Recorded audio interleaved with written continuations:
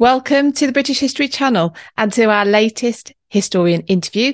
My name is Philippa Lacey-Brawl, and welcome back if you are a returner, and welcome for the first time if you are new here. Thank you for checking out the channel, and check out the other videos and interviews that we have as well. I'm sure you'll enjoy them.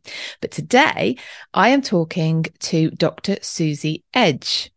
She's the presenter of the Warts and All podcast and author of a new book, Mortal Monarchs, 1,000 Years of Royal Deaths. Now, Susie is a historian and a medical doctor. So she trained first as a molecular cell biologist before moving to clinical medicine. She went on to work as a junior doctor in a variety of medical specialities, including infectious diseases, haematology and trauma and orthopaedic surgery. She's recently completed an MLit in modern history, feeding her fascination for the history of the human body and the history of medicine. So she's always, and who's not actually, on the lookout for gory historical details. She loves telling stories of how we have treated our human bodies in life and in death, and does so very successfully on her podcast, over her social media channels, and in her book. Mortal Monarchs is Susie's first book. It was published in 2022 and it's available worldwide from the Book Depository. She's also just announced that her second book, Vital Organs, all about body parts that have made history, so that's going to be very interesting, is going to be published in September 2023. So this year. Now, as usual, members of my British History Patreon club have submitted their own questions for Susie, which I will put to her after the main interview. That section makes up the extended ad-free version of this episode, which members of my Patreon can access. If you're already a patron, check out the details. When that comes out, it will come out a week before everyone else gets it. If you're not already a patron, then that's just one of the many benefits. Book Club, which is starting very soon, is another one. But we have a whole list of history lover benefits, including putting your own questions to future guests as well. That's another one. So have a look at www.patreon.com/British History and join in if you think you would like it. Okay, so let's get on with today's interview.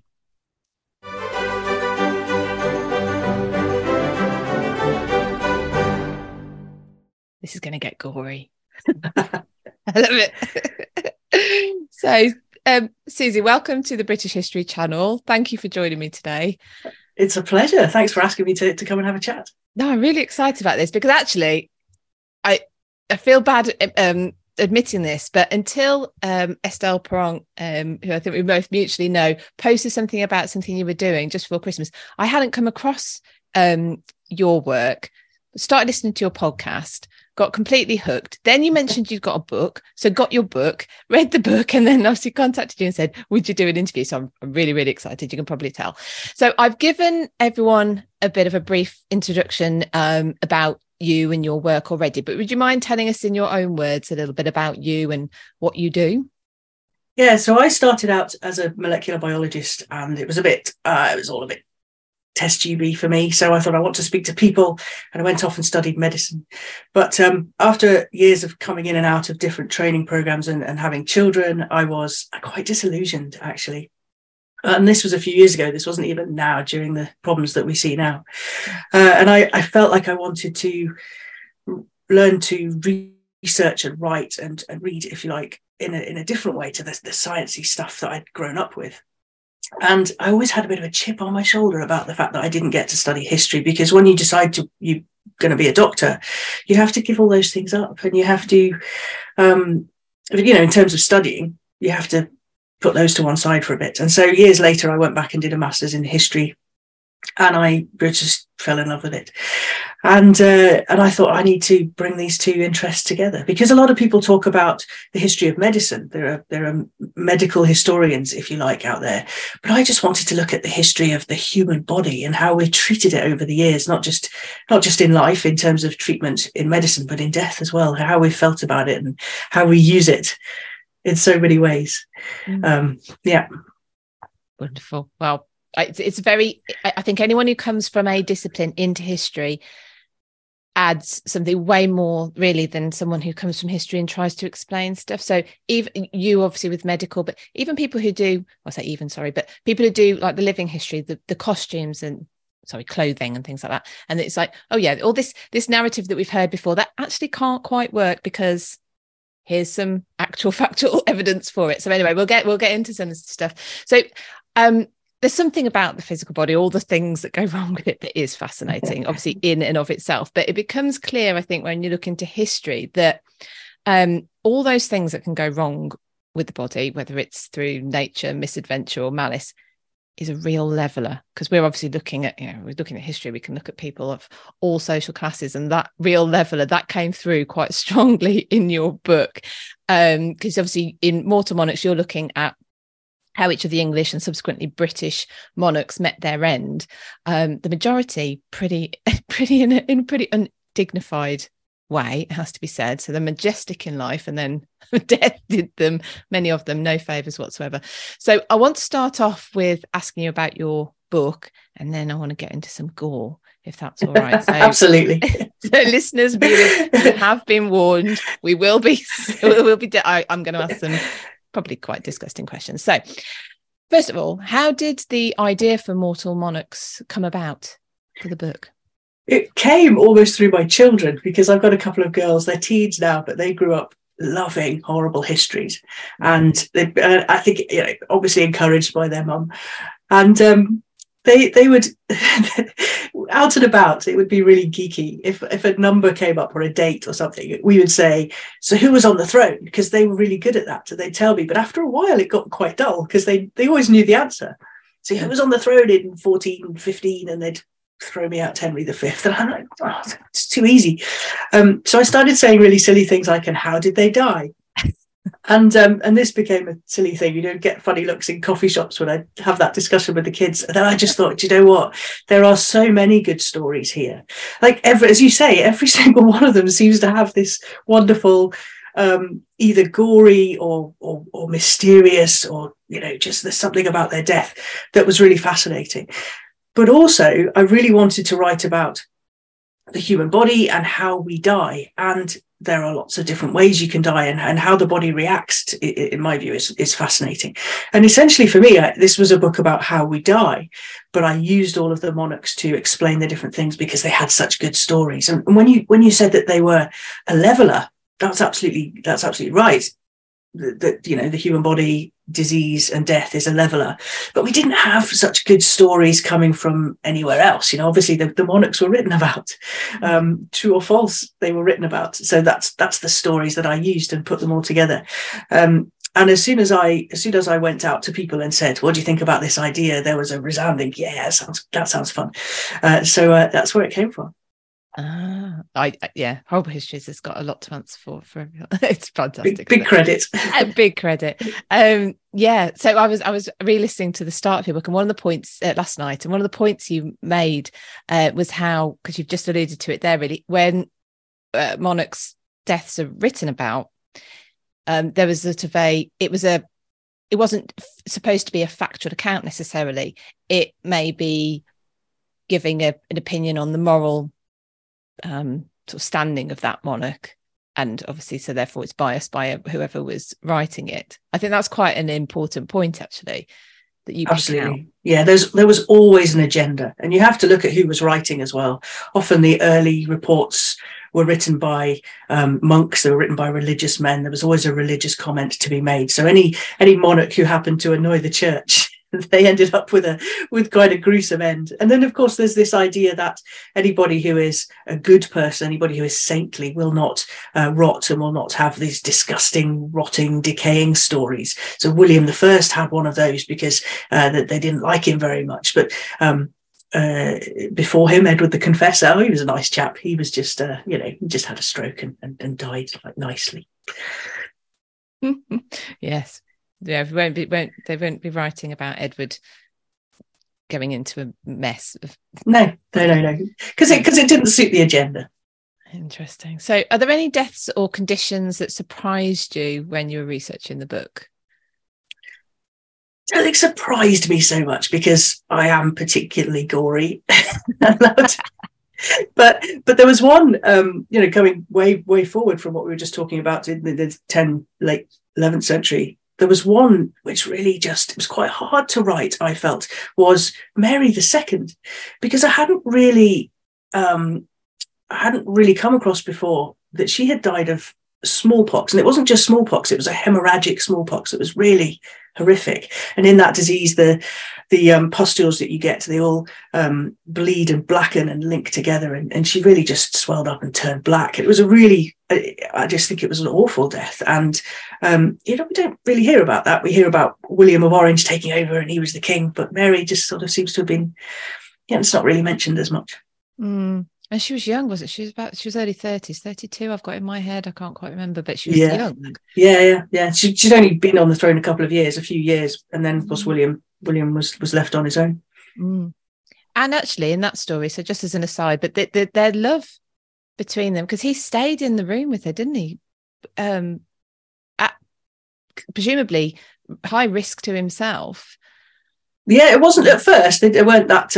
I don't think she was that chuffed at first when she was sent off to marry William of Orange. But that love grew. And he took a cot into her room and stayed by her bedside when she was dying. It was understood at that point that William had smallpox before and had survived, obviously. And therefore he was at less of a risk of getting it. That was understood. That's interesting. So there was this understanding of kind of natural immunity to previous infection, if you've had a previous infection. Yeah. So he was happy to go in and hold her hand, but it must have been quite something to live through. Mm. So what's the most mysterious or unexplainable death you came across? Any that you sort of don't really know what happened here? I don't think we can gloss over the princes in the tower, can we? I mean, we just do not know what happened to the boys. And because of that, there have been so many wonderful stories of survival and escape. And they keep cropping up all of the time. Even last year, there was this idea that the king had escaped and was living in Cornwall, living out his days there. So I think, we can't gloss over that is the big mystery of them all. Mm. Yes. Where do you stand on exhuming the bones while we're on to the princes? Oh my goodness, I waver horribly on this because part of me thinks, I'm not particularly religious, but I do understand that in a Christian burial, it is expected that you are left to rest in peace. Mm. Hasn't happened for any of the monarchs at all. They've all been dug up and prodded and poked and examined. And I was always very much that, just leave them alone. It's not fair. They're in there, just whatever. And then I started to have these questions because a friend of mine said, what if there was a knock on your door? And, well, actually, that would be an email because I live in the middle of nowhere. But what if somebody came to you and said, we are going to make a TV program about examining the bones that we have in the tower, in Westminster Abbey that came from the tower, and do you want to be part of it? And I was like, yes, instantly. I said, yeah, of course I want to be part of that. And then I had to question my reasoning, my ethics, I suppose. I think the one thing about the bones that are in the tower, I keep saying the tower, they were found in the tower and put in Westminster Abbey. The thing about those bones is that we don't know who they belong to. So maybe maybe now that we have the technology, we do have an obligation to look at those and say, well, maybe these were someone else's children. Mm. And if so, they need to be recognised and buried appropriately. There's only a certain amount of information you're going to get from them. That's my concern with it, actually, is that there's a lots of questions people seem to presume will be answered if the bones are looked at. And I can't see how those questions would be answered, even if we could identify who they were. Absolutely. Chief amongst them, who killed them. Exactly, yes. It's not going to be written on the little femur, No. Richard III was here. It's not going to be there. So, there's a lot of information that would still need to be postulated, still need to be maybe extrapolated. I don't think this. I'd still like to have a look. But yeah. But if the call came, Susie's up for it. Yeah, absolutely. So, were there any deaths when you were researching where we've been told one thing, but clearly, on the evidence suggests that something else had or could have happened? Was there anything like that? I think the one that springs to mind there is probably Edward II. So Edward II was being held captive at Berkeley Castle by his estranged wife and her lover. And we've always been told throughout the years, and I was told this really young, which surprises me now. We've always been told that Edward was killed in a manner that, everyone remembers. He was put under something hard, like a table or a door or something, and he had a red hot poker shoved up his bum, and that was how he was killed. And therefore you wouldn't be able to have any external clues that he'd been murdered unless you went to dig in. And that was how he was finished off. But there's been a lot of chat lately, especially from another Mortimer, who looked at it and said, well, actually, there's a lot of things here that doesn't really add up. And actually, the things that were written decades later. And again, it was all with an agenda. So it was written to try and make a point about his homosexuality, that this wasn't thought of very nice, that he was playing about with Gaveston and Dispenser. And so there was a commentary on that. But did it happen? There's always a story that people who are potentially murdered, or it's not really understood how they died, there's always an escape story, always. And his is that he escaped and he ran away and was living as a hermit in Sicily or something. Nice work if you can get it. But so it's probably unlikely, and nobody agrees now that that's actually what happened to Edward II. Having said that, it's a story that probably won't go away, because whenever I meet somebody for the first time and we talk about the book, they always bring up Edward II. It is one of those things that you just have always known. I can't remember when I first heard it. It is one of those stories, isn't it?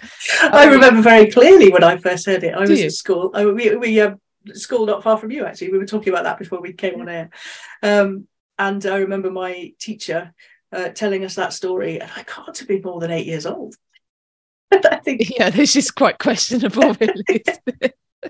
I'd like to say times have changed, but I think I eagerly told my own children as soon as I got the chance, Yeah. Well, yeah, it's one of those, but maybe that was part of the point of it as well, wasn't it? It was such a captivating, it's a titillating story, isn't it?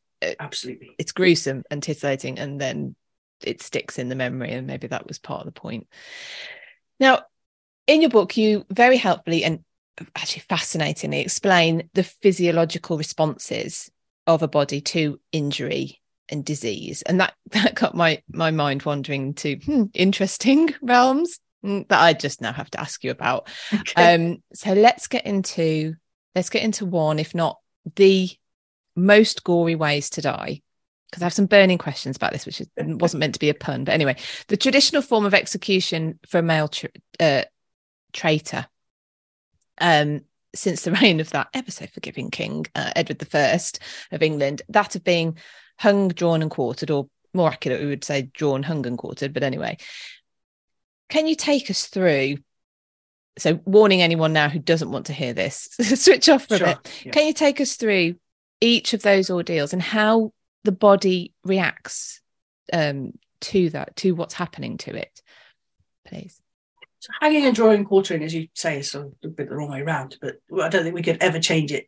No. How could we? It's just stuck in our heads. Yeah. Every part of that situation was done for a reason. It was often written in the actual sentence why as well, so you could understand what was going on and why. So the first part of it, that they would be sort of slung maybe between a couple of horses and dragged along the ground, right, so their faces into the ground, and that was to represent the fact that they couldn't they didn't have a place up in society looking up at everybody else. They had to be looking down at the ground as they were being dragged along. And you can imagine, of course, the impact that would have externally if you were just dragged along the ground. Wouldn't do wonders for your face. And then they would be taken and they would be hanged up high, and it was called being in a place between heaven and earth, because they weren't allowed. They weren't. I can't think of the word. It wasn't thought that they were to be part of either of those places. And that was what the hanging was. They were up high, they were in neither one place nor the other. And it was written that they should be hanged until they were nearly dead, because that wasn't enough for them. So they were then cut down. And then the body parts that were taken out and burned in front of them that was all to represent that those parts all represented something. So another thing we always remember is that they had the testicles cut off and thrown in the fire. And that was to represent the fact that they shouldn't be allowed to have any more children in this realm. They shouldn't be able to procreate. Their bowels would be taken out, because that was in their belly. That was where the treason was kept and brewed, if you like. Their heart cut out then, because that would represent the fact that the treason was within them, within their heart, that was what they wanted to do to the king or the country. And finally, the head chopped off, because that represented the fact that they had this idea that they were going to do bad things to the king and the country. So all of these things represented something. And then, of course, chopped up and sent to different places, because that would be a warning to others. I get asked a lot, at what point do you die?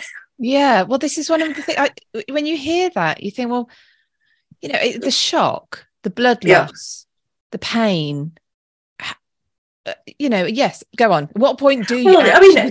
I mean, my answer to that is that they're probably all different, and also it depends on the state that you go into it at, because if they've been beaten and held and everything else happening before that point, they're probably not in a good position to be able to compensate for any bodily insults.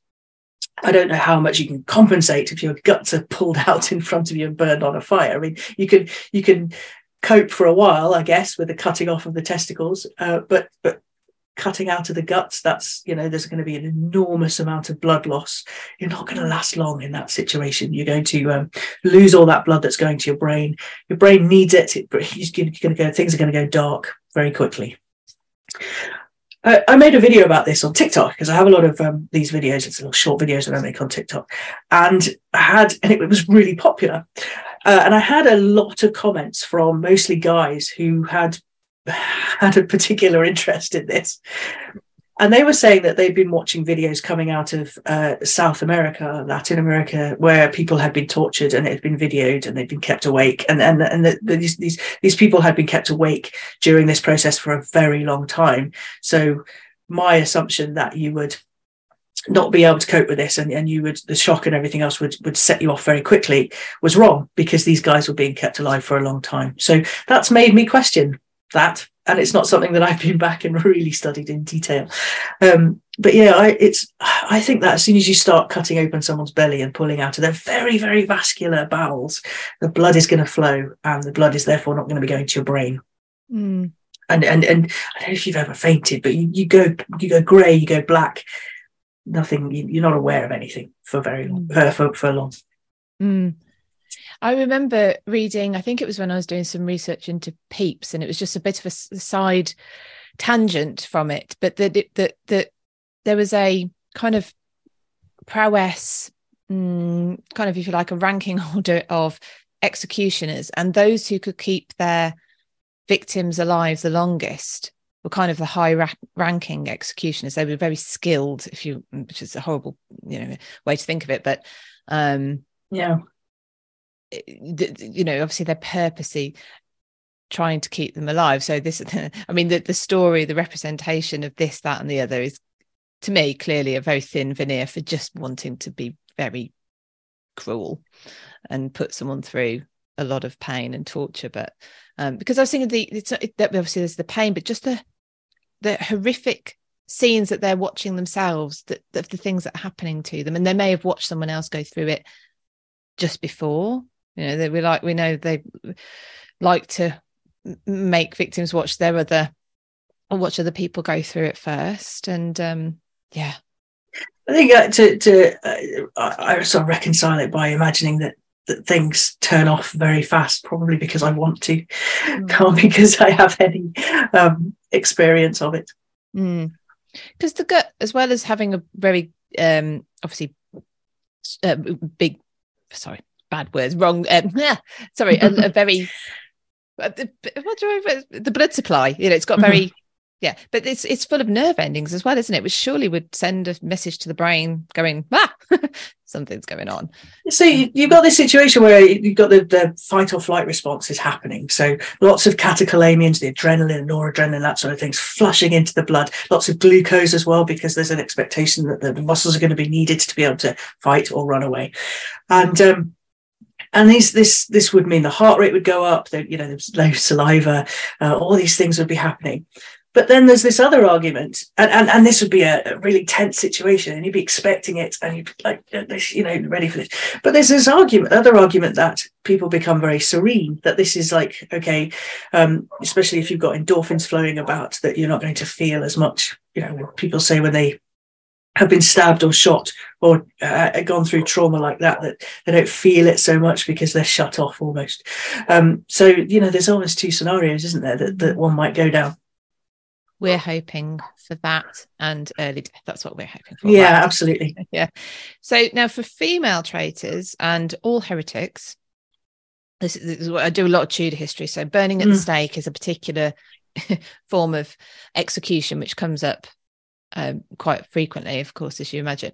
So, and there are accounts of people remaining alive for alarmingly long times when they're being burnt at the stake as well. So what's the process by which somebody actually dies from being burned? And again, how considering the pain involved, how can they remain alive for so long? Well, I think it's the same scenario, isn't it? You've got either those, you've got the massive catecholamine adrenaline rush it's going to make you wanting to fight and scream, or you've got the other side where people say it's almost acceptance and serene. So there's one or two. The thing about burning is that there's a number of different things that happen with the body. I avoided this for a really long time. People asked me this on TikTok, and I avoided it not because I thought it would be taken down by the app, because that's probably going to happen, but also because I just felt like it was just a step too far. Like, I'm pretty gory, but this just felt, for me, it was the worst. But there are different things that happen when you start burning a body in that way. So first of all, you've got the external, so the skin would contract and split, and out would come the fat and the muscle underneath. Once you've gone through that skin layer, that feeling stops, because that's where all the nerves are. If you've ever had a really deep or big burn in the middle there, you can't feel it because the nerves are gone. It's on the edges where it's really painful. But once that's gone through, then that pain will have gone. But what happens to the muscles is that they all contract up, and you get this what would you say, like a boxer pose, because of all the contractions of the muscles. And unless you're tied up, that's what's going to happen to all the muscle. But inside the body, you've also got this problem of gases. So you've got noxious fumes, very, very hot gases going into the lungs. That's going to be the thing that sort of cuts things off quite quickly. So not just the burning, but the hot gases and everything. If they go down into the lungs will fill up with fluid, and that's going to prevent oxygen getting in and out, and you're going to become hypoxic. So that's a sort of first thing that I would expect to happen. And I guess if somebody is lasting a long time, then they're then they're maybe being sort of burned from the feet up, and the gases aren't getting into their lungs. And I think that's why they would be staying awake for that long amount of time. But once you start causing trauma to the muscles and everything in the legs, muscles will start releasing things like potassium and all these stuff that comes out of the cells if you crush them. So and that will get into the blood, and that will rush up to the heart. And as soon as you've got elements like that going around the heart will not be able to beat properly, and it'll fibrillate, and you'd pass out from that. So it's like if you have somebody who's crushed, if you have a crushing to a leg, actually pulling them out, whipping them out from underneath that thing really quickly without considering how you're going to deal with that is quite dangerous, because again, all of those things will rush into the bloodstream, the potassium, etc., rush into the blood, and that will rush to the heart, and that'll cause problems with the heart. So you've got that problem as well once the muscles start to break down. And then you've got this scenario where inside the cavity, so inside the head and in the skull, in the brain, and in the sort of hollow organs, I guess, they would just fill very quickly with fluid. So there are lots of different things going on that could potentially kill you. But yeah, I think that it's probably, if the gases aren't getting into your lungs quickly, then things things are going to last a bit longer. Which is, I suppose, why you hear accounts of people, sympathisers, supporters of the people being executed, trying to make that fire as big as possible. Possible. Yeah. Sort of hanging gunpowder packets around their necks and stuff like that. Yeah. Okay, torturous deaths behind us, maybe. It's kind of at least straightforward in understanding. People are purposely trying to inflict painful, protracted punishments for crimes on people. But the other thing that comes across in your book is about, and this, I was desperate to ask you about these. There's plenty of rather questionable, unpleasant treatments dished out by physicians, especially for the people in privileged positions who could pay for these people. So can you tell us about some of these treatments that physicians were dispensing, and did any of them actually work? So a couple of years ago, when we were in lockdown, and Donald Trump said that he had COVID, one thing that he said was that he was surrounded by all the best physicians, that he was having all the best, most up-to-date experimental treatments, and he was going to be okay because of that. And I was thinking, I'm not so sure about that, Donald, because I was thinking of Charles II, who had exactly the same thing, and I feel like his physicians actually did more harm than good. Then I think they finished him off. Because Charles II had a stroke, he had a series of strokes and fits, and he was. So we're all aware of bleeding, aren't we? Bleeding is trying to balance the humours. So taking off this fluid, this blood, is trying to help that, and it often never really helps because you need all that blood inside you. There's only one or two medical scenarios where taking away blood is going to be helpful. But the Stuarts, they were really good at trying all sorts of things to balance the humours. So what they wanted to do was get fluid out. So they would give emetics to make people vomit and purges to make things just flood out the other end. They would raise blisters on the skin. So pressing hot irons onto the skin would raise up blisters, and then the fluid from those blisters could be drained off. And I think that anybody in a privileged position, privileged enough to be able to have physicians in the times of the Stuarts, would end up a pretty grisly looking corpse. Sounds absolutely torturous. It does. In fact, Charles II sat up at one point on his deathbed and apologised for taking so long to die. Oh wow. There was just so much going on, so much stuff that they were doing to him and trying to get him along, but yeah, he apologised. So could you explain to people who maybe don't understand the balancing of the humours, what that means? Yeah, so there's a very ancient idea, this primary idea of the body and medicine is that it was made up of four humours. I'm going to forget them now because I always do. So the biles, and then I can't remember. I never ever. Oh yeah, the bile. Yeah. And that these were balanced, and they were balanced also with the help of the stars as well. That came into it, but that was a different thing. But these are balance in the body, and any sort of disease that came along has caused an imbalance of those somewhere along the line. And so the best way to deal with that was to try and shift the fluids about. So bleeding and obviously vomiting and purging and all the rest of it would hopefully bring those all back in line. No. What was the head? I remember head shaving appears in a couple of people's. Yeah. What was head shaving? It does. I do you know what? I've no idea. I can't. Yeah, because they did that to it. Like George III had it as well when he was going through his problems, and Queen Anne as well. She went through that. So it was obviously of the time. But head shaving, I'm not so sure, unless it was just to get at the skin to be able to get those blistering agents onto the skin. So it wasn't just irons, it was also there's a beetle that produces a very blistering chemical that's put onto the skin and causes that blistering. But I mean, I guess there's other places. You don't just have to shave the heads to be able to get to that. I'm going to have to go and find out about that one. I find it amazing with the humours, because the humour that basis for medicine is, I mean, that goes back to ancient Greece, doesn't it? I think the humours. And yet it almost appears to someone now not medically trained that to bleed somebody, as an example, when they're in any kind of state of disease or less than good health, that would be a really daft thing to do. And yet, but it must have made logical sense for a very long time for them to have kept doing it. And we're talking about hundreds of years, aren't we? Yeah. It's really, really hard not to look at things like that and think, what? Yeah. It's really hard to get your head around a lot of the things that were done. And I guess there are things that we do now, aren't there, that people will look back at and go, what? Oh, undoubtedly. Explain that. Undoubtedly. We just believe the person before us that told us, because they're eminent physicians or surgeons and they know best. Yeah. I always wonder whether there's especially, when you look at someone like Charles II, whether he was a victim of people needing to do something. We need to do something, and something can be anything, basically.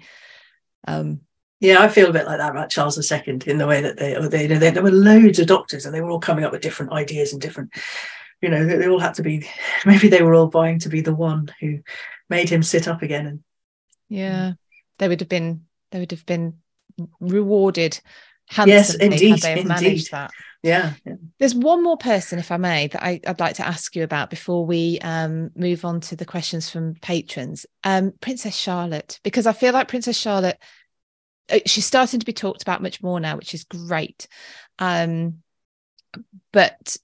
her death led to basically a succession crisis, which ended up with Victoria being born, and luckily, I suppose, for everyone involved, surviving and then becoming queen. But her death, could you explain what happened there? Princess Charlotte went to term with a boy, and when he was born, she's a few hours after he was born, she started to have breathing problems, and she died quite quickly. And it's always been written that she died hemorrhaging. And there was an autopsy done at the time, and that said that there was a little bit of a blood clot inside, but there wasn't written that there was a lot of blood externally. So that's why more recently some obstetrician gynecologists have looked at that and said, well, it doesn't really add up, because you'd expect if somebody hemorrhaged that there'd be a lot of blood. So what else might be going on? And the fact that she was she had breathing problems suggested that she might have had a pulmonary embolism, which is not uncommon clotting with pregnancies. That pulmonary emboli were not recognised until I think it was the 1870s. So it wouldn't have been known of at that point, but it may well have happened that she had a pulmonary embolism. So this blood clot forms somewhere else in the body, and it travels up through the blood, and it gets into those vessels, those blood vessels within the lungs that are really crucial to getting the blood in and out, and therefore getting the oxygen in and out of the blood. And if you have a big pulmonary embolism, it can kill you very fast. And so that might have been what happened to Charlotte. Obviously, it's still speculation. We still don't know. Other things might come to light in the future, other technologies or ideas around death surrounding births, but the child unfortunately didn't survive either. So we were left with as you say, with a succession problem after George IV died. Yeah, we could get into Prince Charles on a completely different rate, but we won't, because we're talking deaths today. But right, so we're going to end our main part of our chat now and move on to the patrons' questions. But before we do, let's take the opportunity to tell everyone else where they can find you, what you're working on. I happen to know it's another book as well. Yes. Tell us about it and where people can find you, because you've also mentioned TikTok. So one of the places I hang around a lot is TikTok, because I just love telling little stories, really short formats, really helpful. So TikTok, I'm at Susie Edge, and I chat there as well. I do have an Instagram. I think it's at Suze.edge. Annoyingly, this has got to be different, hasn't it? And on Twitter at Susie Edge, and I have a YouTube channel where I put the sort of longer form versions of those stories on there as well, all at Susie Edge. And I have a website called susieedge.com. But what I'm working on next is moving away slightly from the monarchs and looking at different people from history and from around the world as well, because obviously we've been playing about in Britain So I'm writing a book called Vital Organs, and it's looking at histories of the world's most famous body parts. There's stories like Napoleon's penis and Van Gogh's ear, and Marie Antoinette's teeth, and Marie Sklodowska-Curie's bone marrow. So stories like that, where really their body parts have been immortalized. And I'm having far too much fun writing that just now. And that's out in September, I think. That's coming out in September, yeah. Wonderful. Well, thank you ever so much, Susie. That's been a pleasure. Thank you.